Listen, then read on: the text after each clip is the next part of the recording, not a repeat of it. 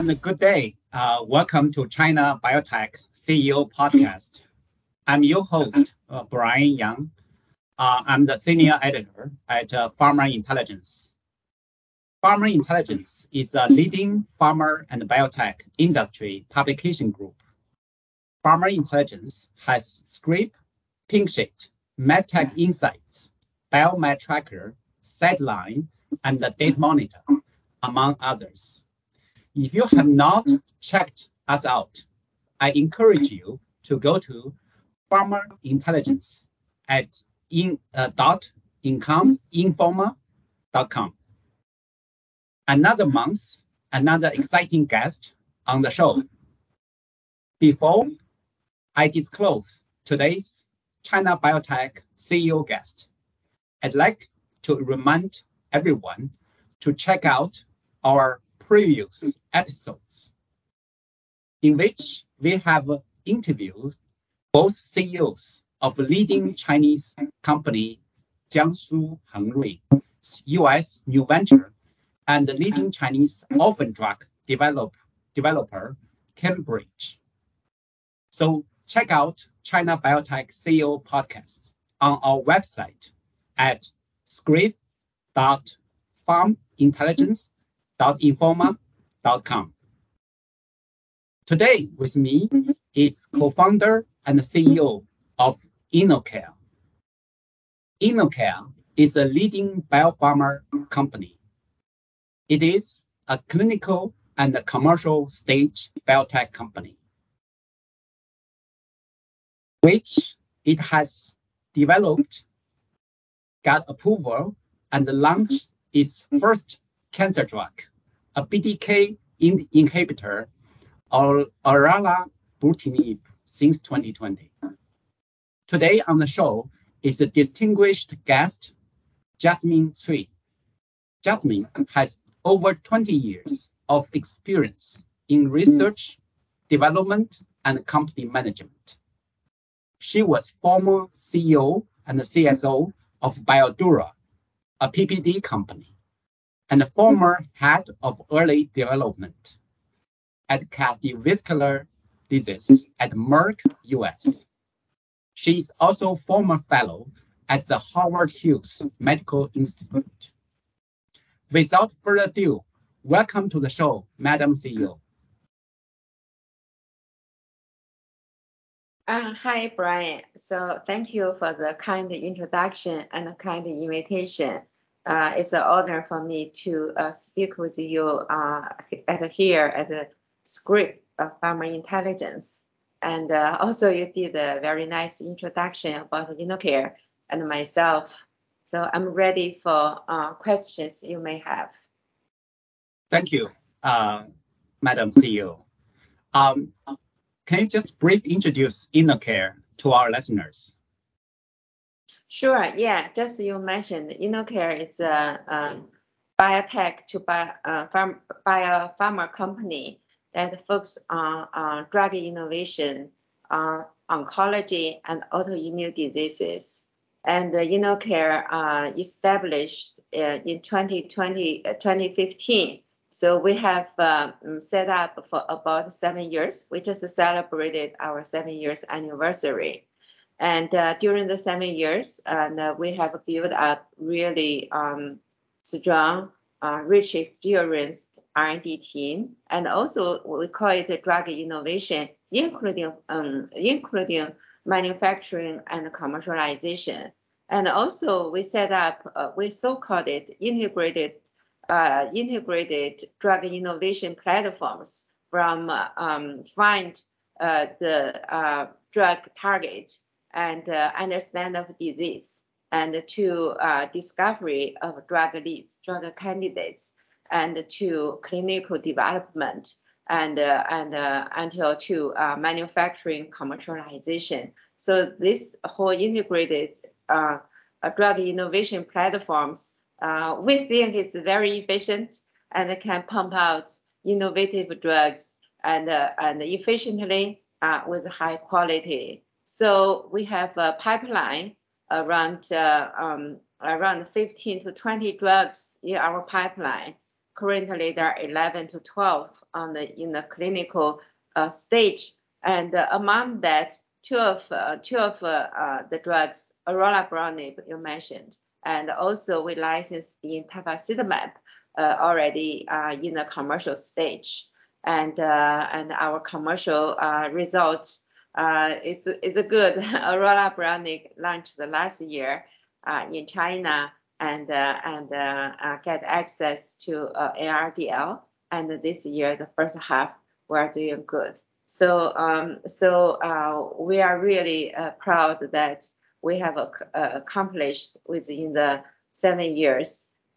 We also, in 2020, about 2.5 years ago, we successfully IPO'd in Hong Kong Exchange. And this year, we're shooting for the IPO listing in Starboard and in Shanghai Exchange. Yes, as you mentioned, Ms. Cui, yeah, the success is without the people behind it. So again, can you introduce yourself and your background, and what's one factor that's really influenced you in your decision making and to where you are right now? Sure. Yeah. Thank you for asking. And like you introduced, I actually finished my college education in China and then went to US for a PhD degree. I got a PhD degree from Purdue University in molecular biology and cell biology, and also did my postdoctoral training with the Howard Hughes Medical Institute, focused on the genetic models in animals and etc. So I joined the Merck Research Laboratories, Merck company in the U.S. in New Jersey, and worked there for more than 14 years, starting from intern level PhD scientist all the way to director in charge of the cardiovascular diseases and the chair of early development team for developing drug candidates from preclinical stage until phase 2A. And I returned to China in 2011. So that's the result. So I was in an organization called SAPA, which is a professional organization. It's for non-profit organization and for scientific and business exchange between China, US, and the world. So it's a big organization with 5,000 members when I was a president. So after the president, there were a lot of opportunities and try to get me back to China. Among that, I chose to be a general manager of Bidura, which is a PPD subsidiary in China for innovation services for supporting innovation. And so at 2015, and when PPD spun off the Bidura, and myself and Professor Yigong Shi, as well as a funding team, we started InnoCare. So that's basically my journey. And I have been in the CEO position for more than 10 years, and with the company management. Of course, my strength is in scientific R&D management, as well as overall, the finance management of the company. Thanks for that. You mentioned that you are listing in Hong Kong since 2020, but now you are actually moving to a second listing, which is in Shanghai's Starboard. What do you want to achieve with this second listing? I know you are trying different to second listing. So what your goal for this listing? Yeah, this is a good question. First of all, the listing, major purpose is still get cash to support our research and development projects. As mentioned, we have 11 drug assets in different stage of clinical trials in China and in the global, in US, Australia, or the whole world. And so it's very, still, InnoCare is still not a non-profitable company. We still need get funds to support the project. And so this is the major reason. Of course, InnoCare consider with comparing to other biotech companies, we are still cash rich. We raised the funds in the market, and also we got our sales team revenue income, and also BD project. We got a lot of income, 1 billion RMB income last year. So we are still doing okay in cash. The purpose for the listing is we thought, we are rooted in China, so we should have better communication with the China market, that including listing in China, so can have more institutions and people in China participating on the company's growth and development, so they can have a better access to buy our stock. And also for a lot of deals in China, and with listing in China, we can do M&A, we can do all those business deals relatively easily. So in the China market, by this we can have a better collaboration and with other companies. Just to say, no matter it's asset, license in, license out, company acquisition, and it's much easier. And also in China, we have majority of our employees are actually Chinese employees. By listing in China, and for our the incentive programs is much better than we at Hong Kong from many aspects. So this is actually strategic positioning, not only for the funds, but also for other strategic reasons, as mentioned. Great. I'm glad to hear you. Very thorough explanation.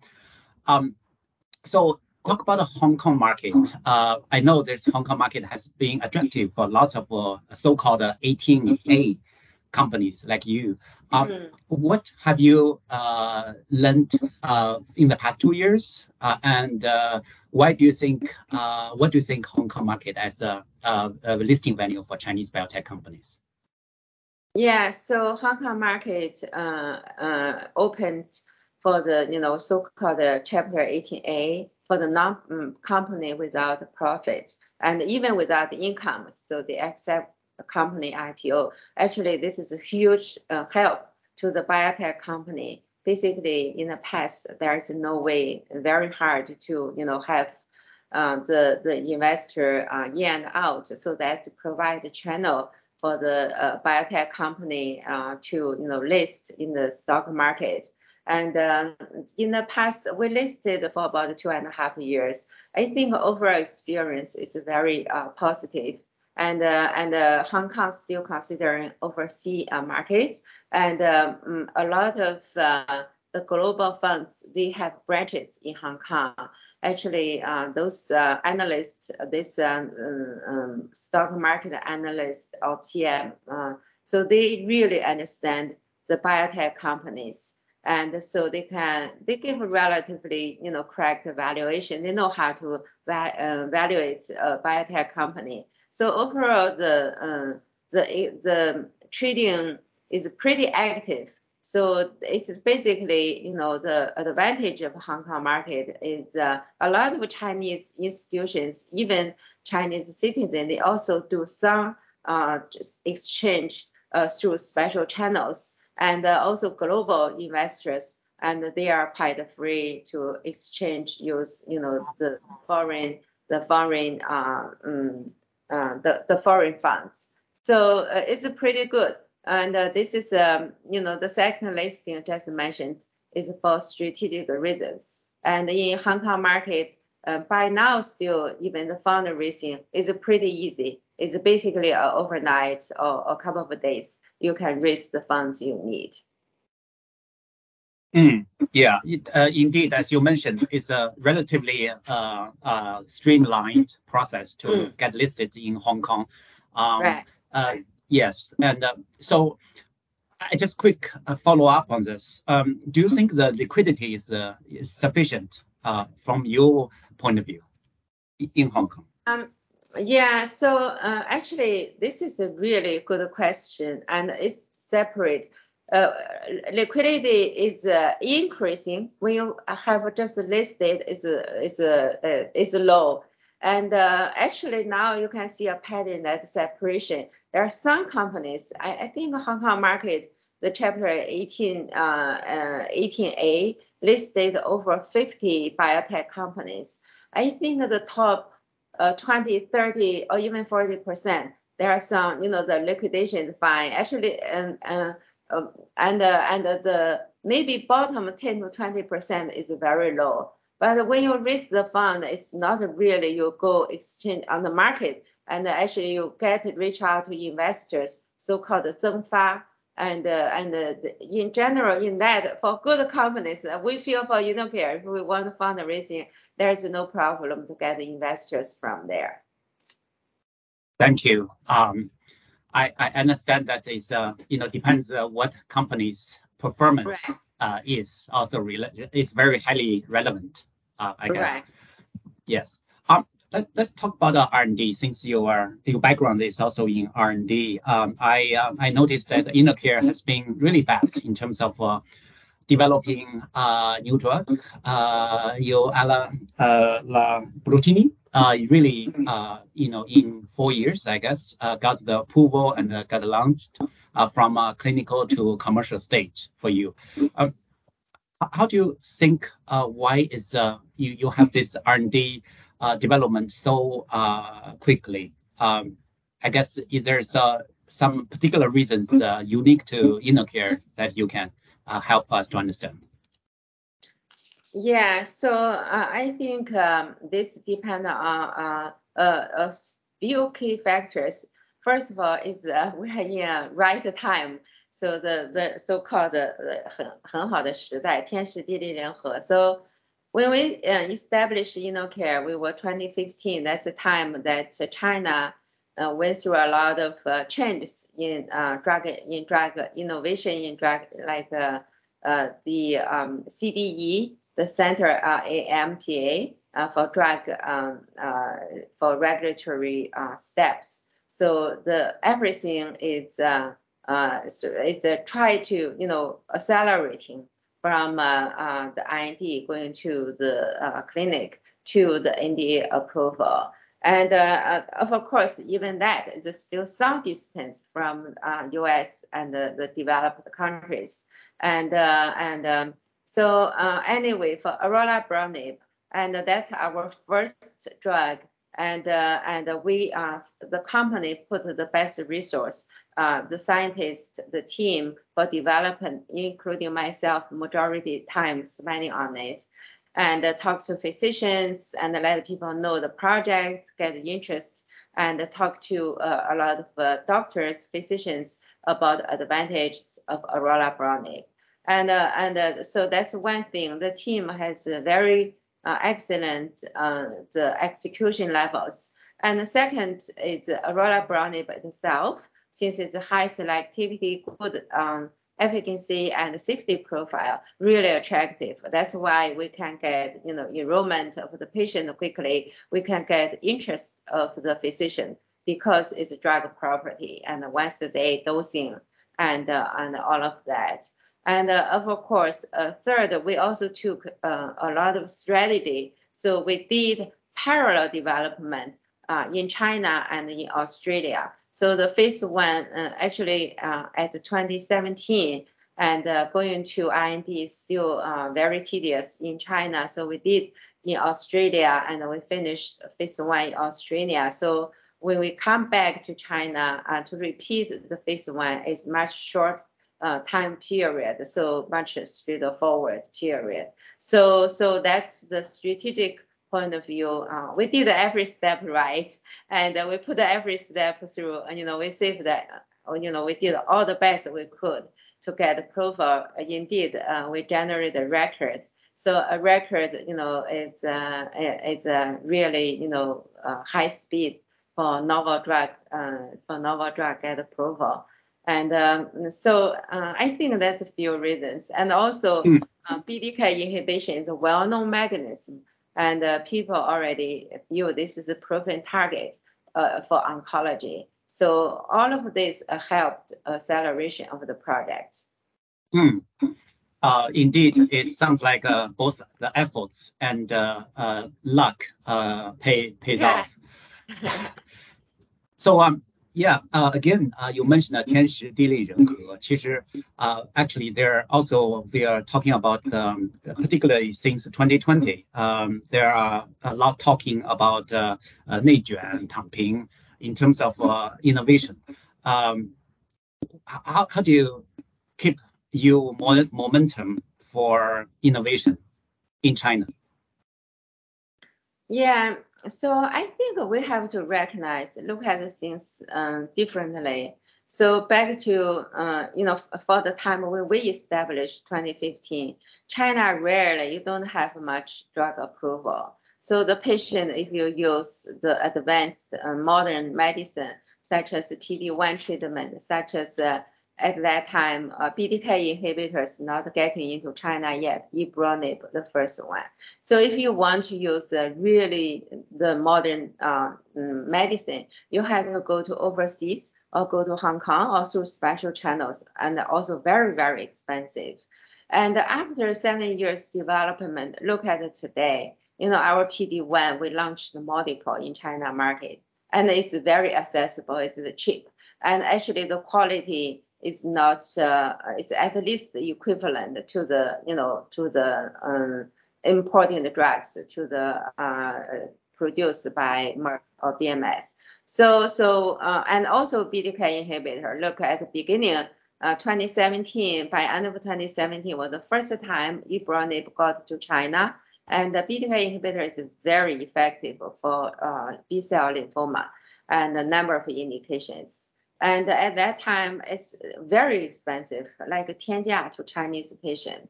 And now we have 3 BTK inhibitors on the market, like ours is one of that. And the pricing dropped 5 times. And so really help Chinese patient to get the modern medicine. I just use 2 examples, many other drugs as well. And so that's because of innovation, Chinese company also give a lot of pressure to the global companies. And when they come to China, they are innovative drug. They come to China earlier and in a much cheaper price because of competition. Of course, drug innovation needs talent, needs knowledge, needs experience. So China is still in the early stage. And although we have a certain degree of talents, we still need more get into China, and we still need get more accumulation knowledge to get the first in class globally. And with the best in class like orelabrutinib, and it's already, we truly, and also physicians convinced that's truly a first in class. And we are moving to first in class like orelabrutinib for the autoimmune disease. Actually, we're competing in the global market for MS and for other indications. So that takes time. And so I think in China, there are different companies with different levels. And with the top companies, top 10 to 20, we are stepping into the global stage, right? We are doing well and to compete strongly. And we know how to choose a target. And maybe the first batch of target people choosing like PD-1 is crowded, but moving forward, I believe, and all those, the biotech pharmaceutical companies in China, the leading ones, we know how to choose target and try to avoid, the internal so-called 内卷 and use the resource smartly. And I think like PD-1, some other target, just as a result of a history at the beginning, very unorganized effort. People try to get whatever the target might work. They see, oh, well, the drug is expensive. I should work on that. So from the beginning, but moving forward, I believe it will be better and better. Yeah, indeed. There are multiple factors, and particularly from perspective, if you look back in like 7 years ago, there are few innovation in China, but now we have really blows is just a historic development. Right. Yeah. So 可以这样说，在竞争中，moving forward. So we all move forward within competition. People become smarter, in the competition. Yes. So without 怎么说呢？没有竞争，也就没有这个进步啊。是这样子的。Let's move to the commercialization because you have launched PTK, the PTK inhibitor. So I understand that you also got into the NDIL, the 医保目录. What do you think how in China from your own experience, how do you think the 医保目录 and the 腾龙换鸟 in terms of price reduction in order to get the market share to get into the reimburse in China? How do you think this working so far? Right. NRDL, you all know, is a government funded, the funds for help, supplement to the disease treatment. And there's China, although the GDP is high, but there are many people, right? Big population. And the average GDP is still low. We are still poor, right?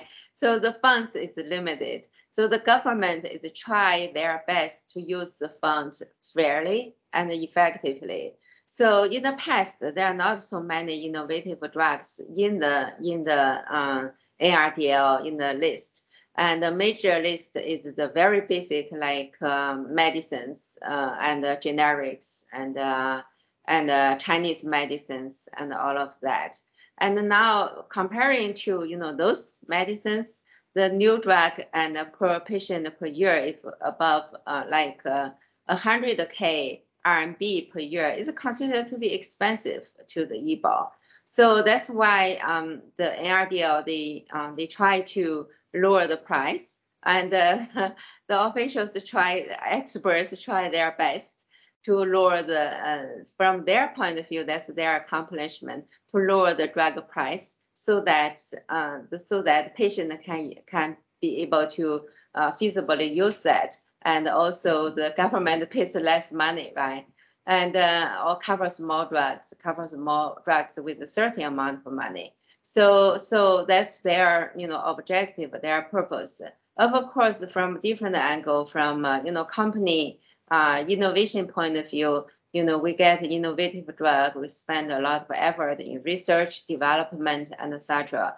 Comparing to the price in Western countries, like especially in US, and yes, it is much less, and in many cases just equivalent, right? In USD and RMB. For example, if a drug like ibrutinib in US it sells 160 USD, and in China maybe equivalent RMB. So this 6 to 7 times different. I think that's related to the population in China, the current economic stage in China, and the nature of the payment in China. So in US, majority of those money paid by really truly called the Shangbao, the private insurance plan. But in China, our population is still mainly covered by government, the insurance. So I think that's every company or every drug, when you go to NRDL, it's a battle, right? And we try to get a reasonable price, and the government try to lower the price. But overall, I think, except for PD-1, PD-L1, because of fierce competition, and all others like BTK inhibitors, still we consider to be reasonable. And we think covering by NRDL still a good way for company to reach more patients. Yeah. So you think it's worth for the trade-off. So you lower the prices, maybe very Right. low, but you get the some compensation or trade-off Right. for the market share. So this Sure. is a fair game. It is a fair game, and from another hand, we feel good is we can reach more patients, we can serve a patient Right. more patients, and with the same amount of the actually we get much more revenue Mm, by ARDL. Without ARDL, it's still very small percent population can afford the mm, innovative. perfect. Yeah, Yeah. thank. Yeah, perfect.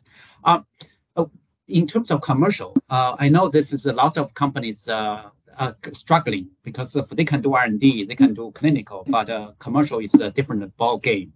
How do you do with less? I know you may not have a large commercial team like others, but how do you differentiate in terms of Yeah. commercial in China? Right. So we started the commercialization actually last year. That's the first year we have commercialization. And we did okay. We did good last year. We have over like 200 million RMB income. And last year and this year, the first half of the year, we did also good. We already exceeded the whole last year's revenue. And because of ARDL landing, we covered coverage. And so we have a commercial team right now around 250. Of course, we are still expanding, and because their the ARDL coverage, and also because our second drug, tafasitamab, is landing to the market. So we feel we're doing okay. We're doing not less than others at least, and we're doing pretty good.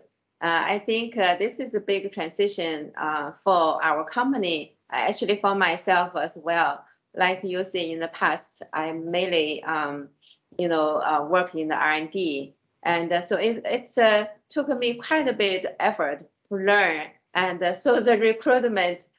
We started 2019, and at the very beginning, I had to learn, what is needed for commercialization.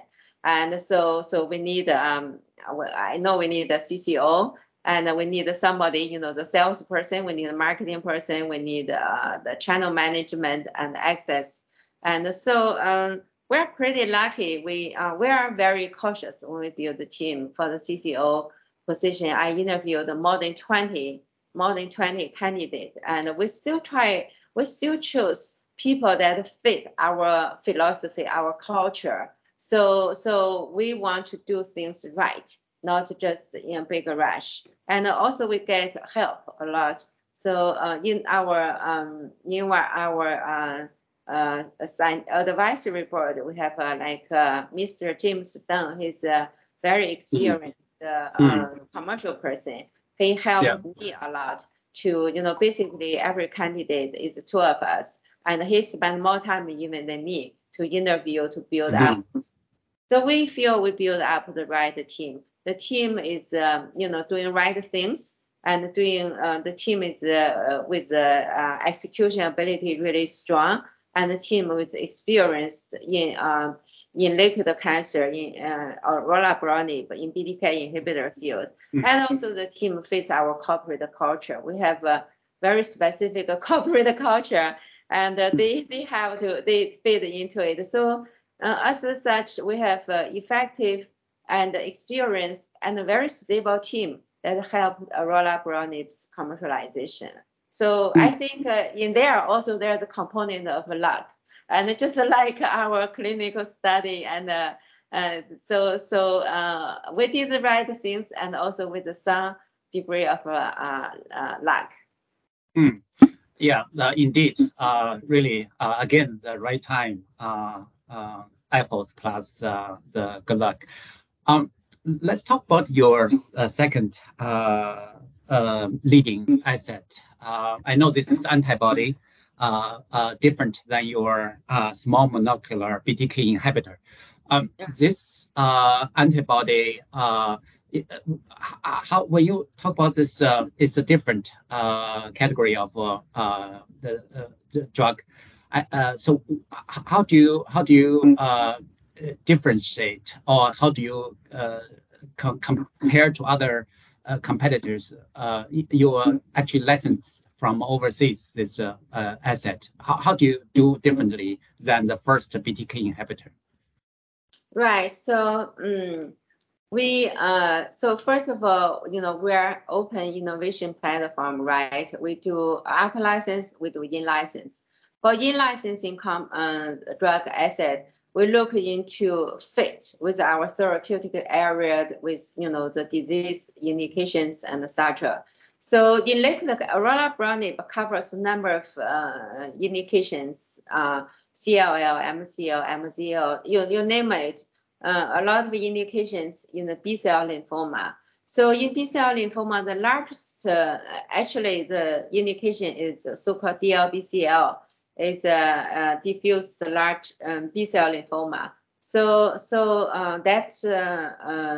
that is about like 40% of the total NHL patient. So this is a large indication. So BTK with a combo works for subtype of the DLBCL patient. But we try to get a good drug for the large indication DLBCL. So we screened a number of candidates. And so the tafasitamab is a new type of CD19 antibody with additional function of, we call it ADCC, ADCT. Those are the T cell killing function. In addition to anti-CD19, you also have additional T cell killing. So basically you had B cell and T cell killing, right? So inhibition and killing. So it's very effective. And this drug is only approved by US and the EU that used for the second line and above of DLBCL. DLBCL, the golden treatment is still R-CHOP, the first line. So that's the only drug approved for that. And also its efficacy and it's excellent. So if you look at PFS and especially OS, overall survival, it's a 33 comparing to other treatment generally is more than 10 months. And also duration of response with so-called DOR is 40-some months, and other drugs, again, rarely above 10 months. So it's excellent drug. And we talk to, this is from inside, we use a lot of strategies talking to inside. And the inside, at the beginning, they did not know InnoCare. And with time interaction, they recognize our ability to execute the clinical trials. And they also recognize the strength of orelabrutinib. Actually, tafasitamab and orelabrutinib has excellent, potential for the combo therapy. So that's a strong reason that Incyte chose us, and we feel this is the first in class actually in China, and this big drug and really beneficial of Chinese population, the DLBCL in general. If you get DLBCL failed R-CHOP, and you only have a few months of survival. But we hope with this drug, the patient can really get, benefit and can have a much better survival and life.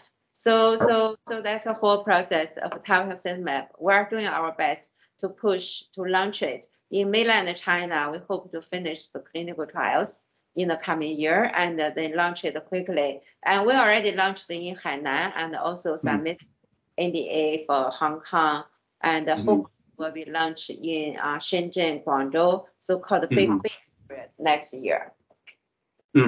Yeah, I noticed. I think there is a potential combination for you using, particularly for this hematology cancer area. Again, that's but I also noticed that Incyte actually has in past with another Chinese company for cancer drugs. So why do you think this partnership with InnoCare would be structured differently, or it's going to be working as you planned? I think this is your major licensing deal, right? With Right. going global. Right. Yes. You mean with the inside, right? Right. Yes. I think the deal structure itself is very common. So such as upfront milestone payment and royalty payment.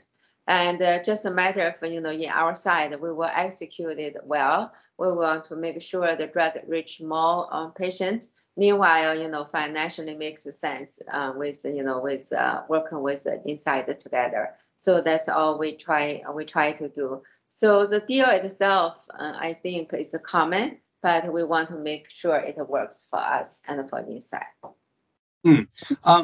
Yeah, just follow up on this, Jasmine.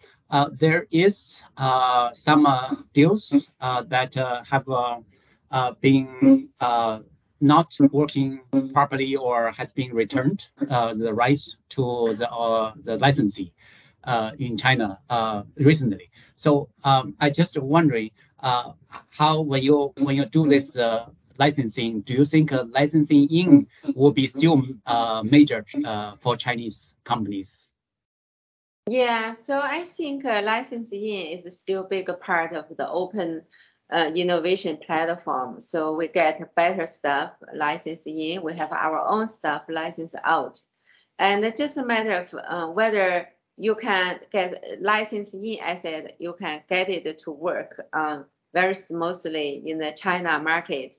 And this again depends on how the deal is signed up. We think we have a very good deal with inside. Our upfront is $30 million, and milestone is not that much. So we think financially it makes sense. That's another bigger piece.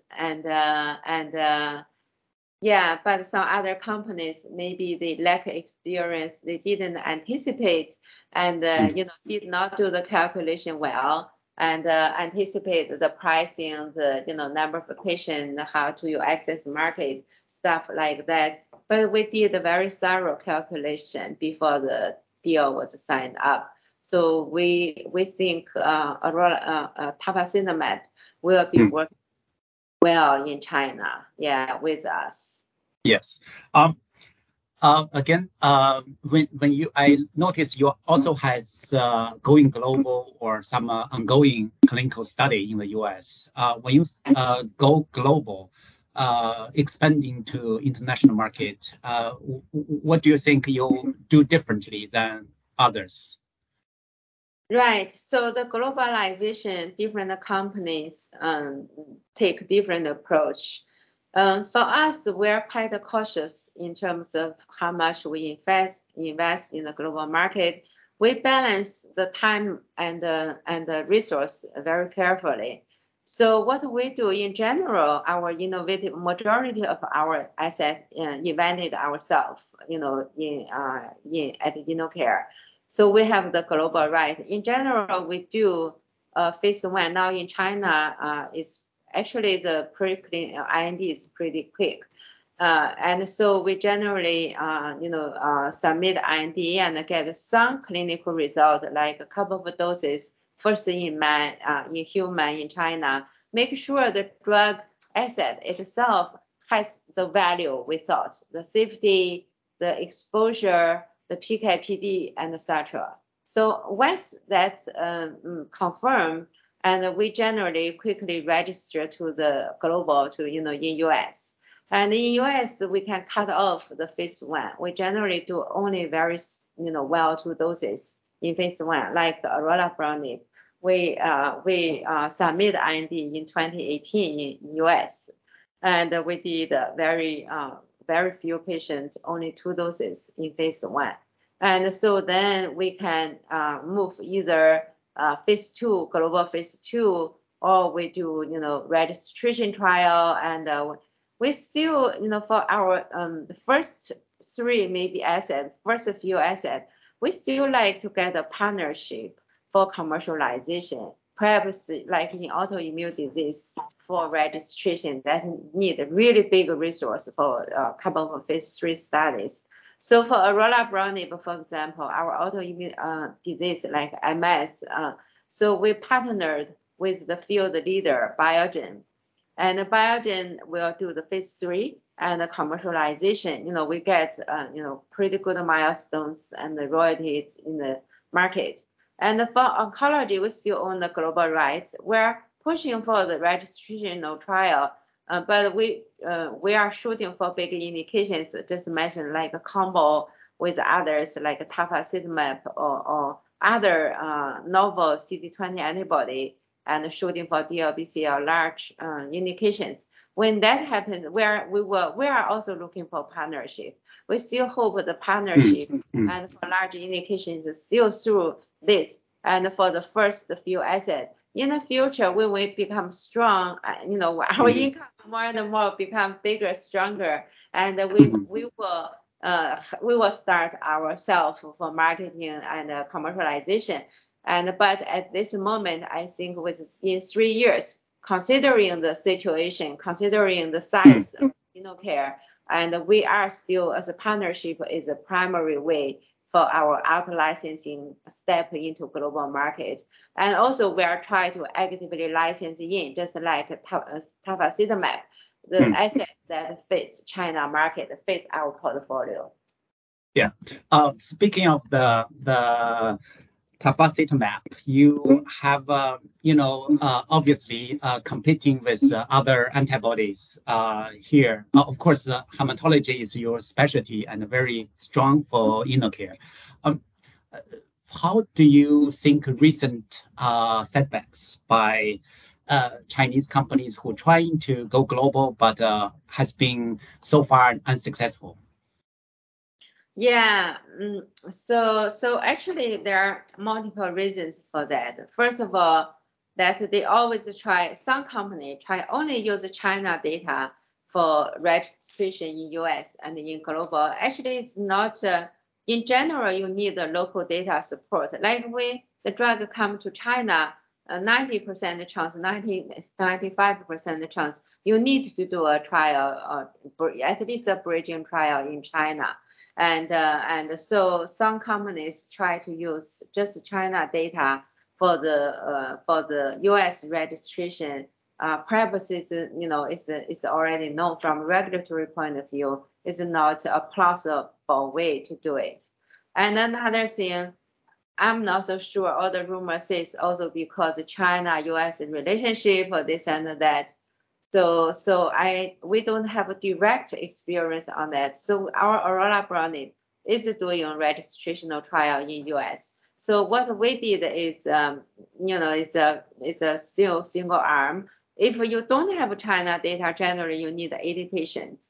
We do have a China data a lot, right? We have a few hundred patients in this MCL indication. We have also 80 to 100 patients in China for Chinese for registration trial in China. So we use those data as a support while we are recruiting around maybe half of 40 some MCL patients, and then do the registration trial. FDA is still now quite supportive for moving forward. And so we are doing, we are also getting a lot of patient data in the US. So we haven't experienced that what the market said about other drugs. I'm not so sure whether there is a component for politics.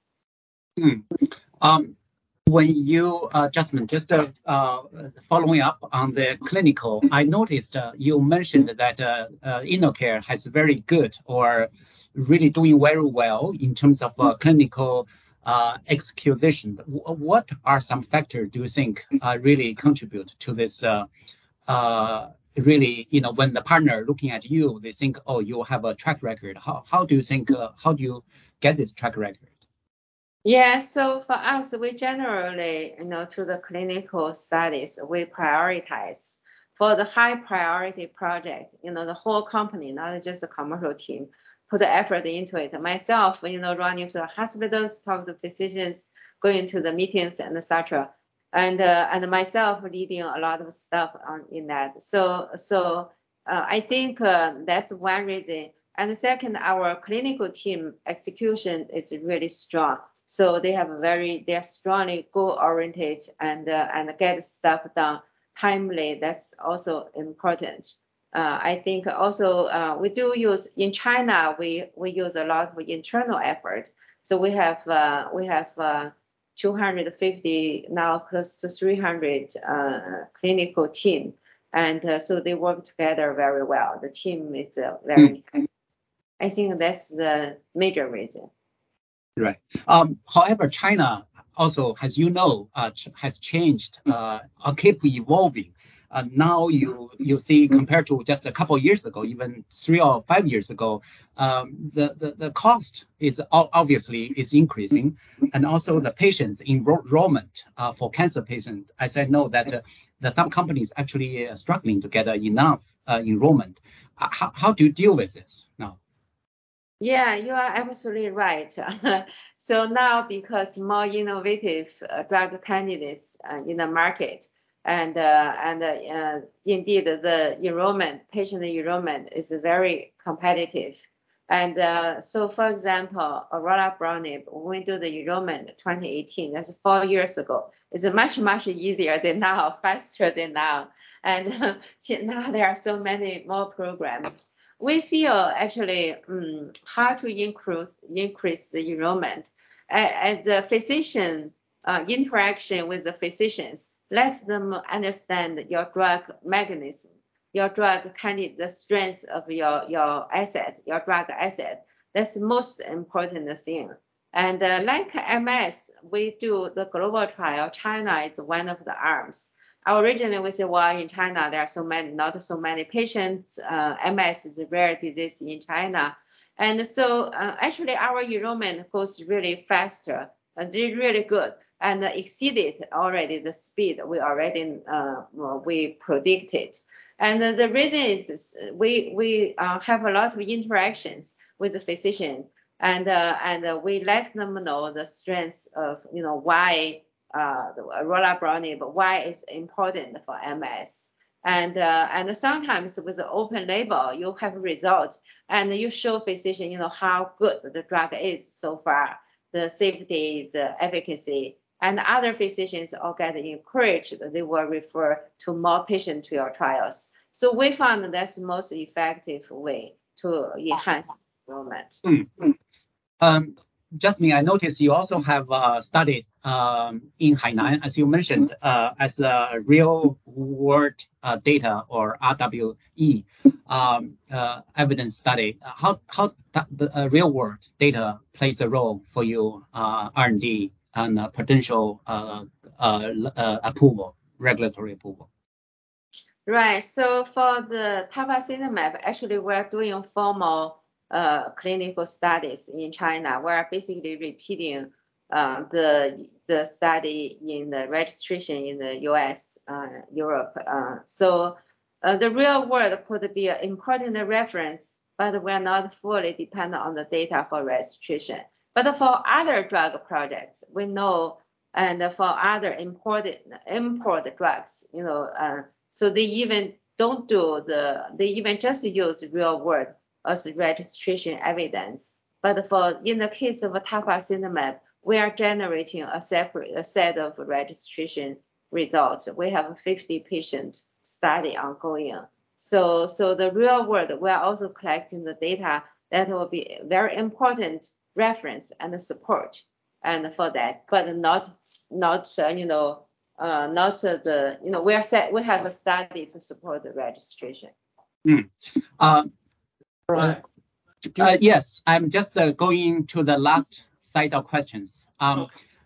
So draw upon your success, what do you think some regulatory or clinical opportunities can you offer to companies who want to enter China or develop new drugs in China, Jasmine?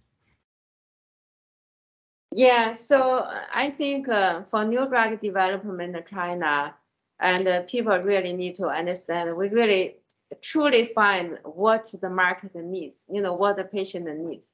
Like you say, we don't want nature or useless competition. So we want to really, the drugs come to China and really meet the need of a Chinese patient.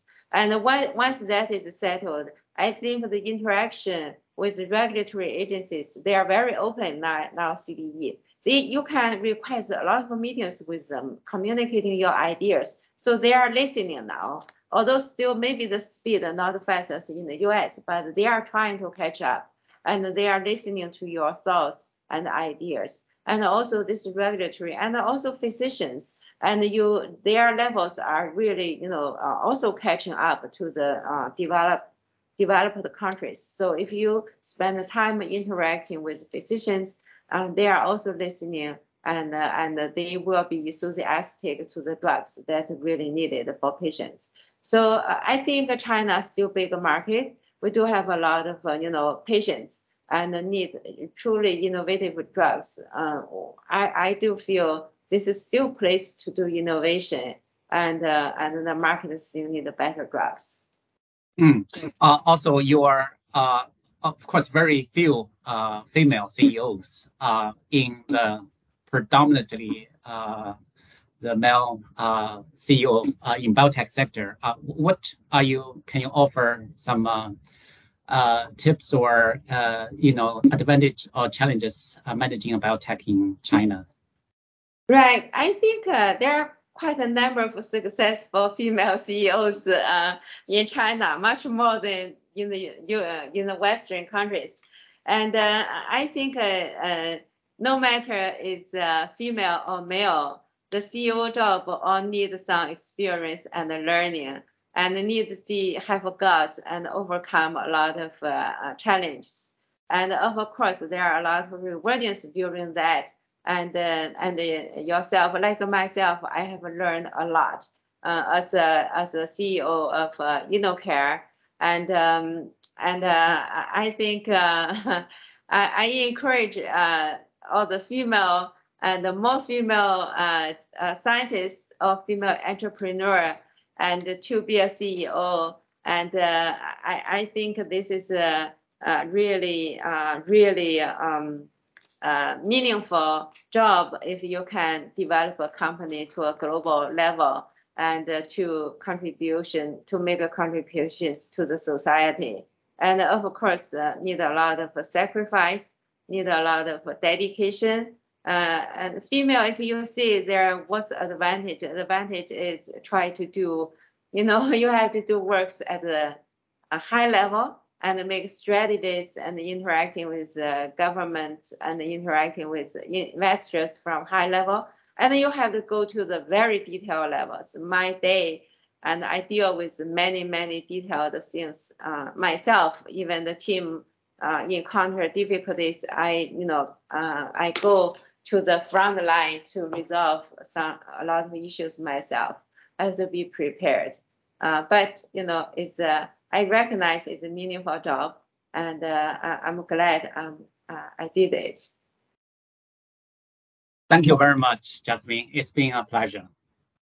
Thank you so much, Brian. Thank you. Bye then. Bye.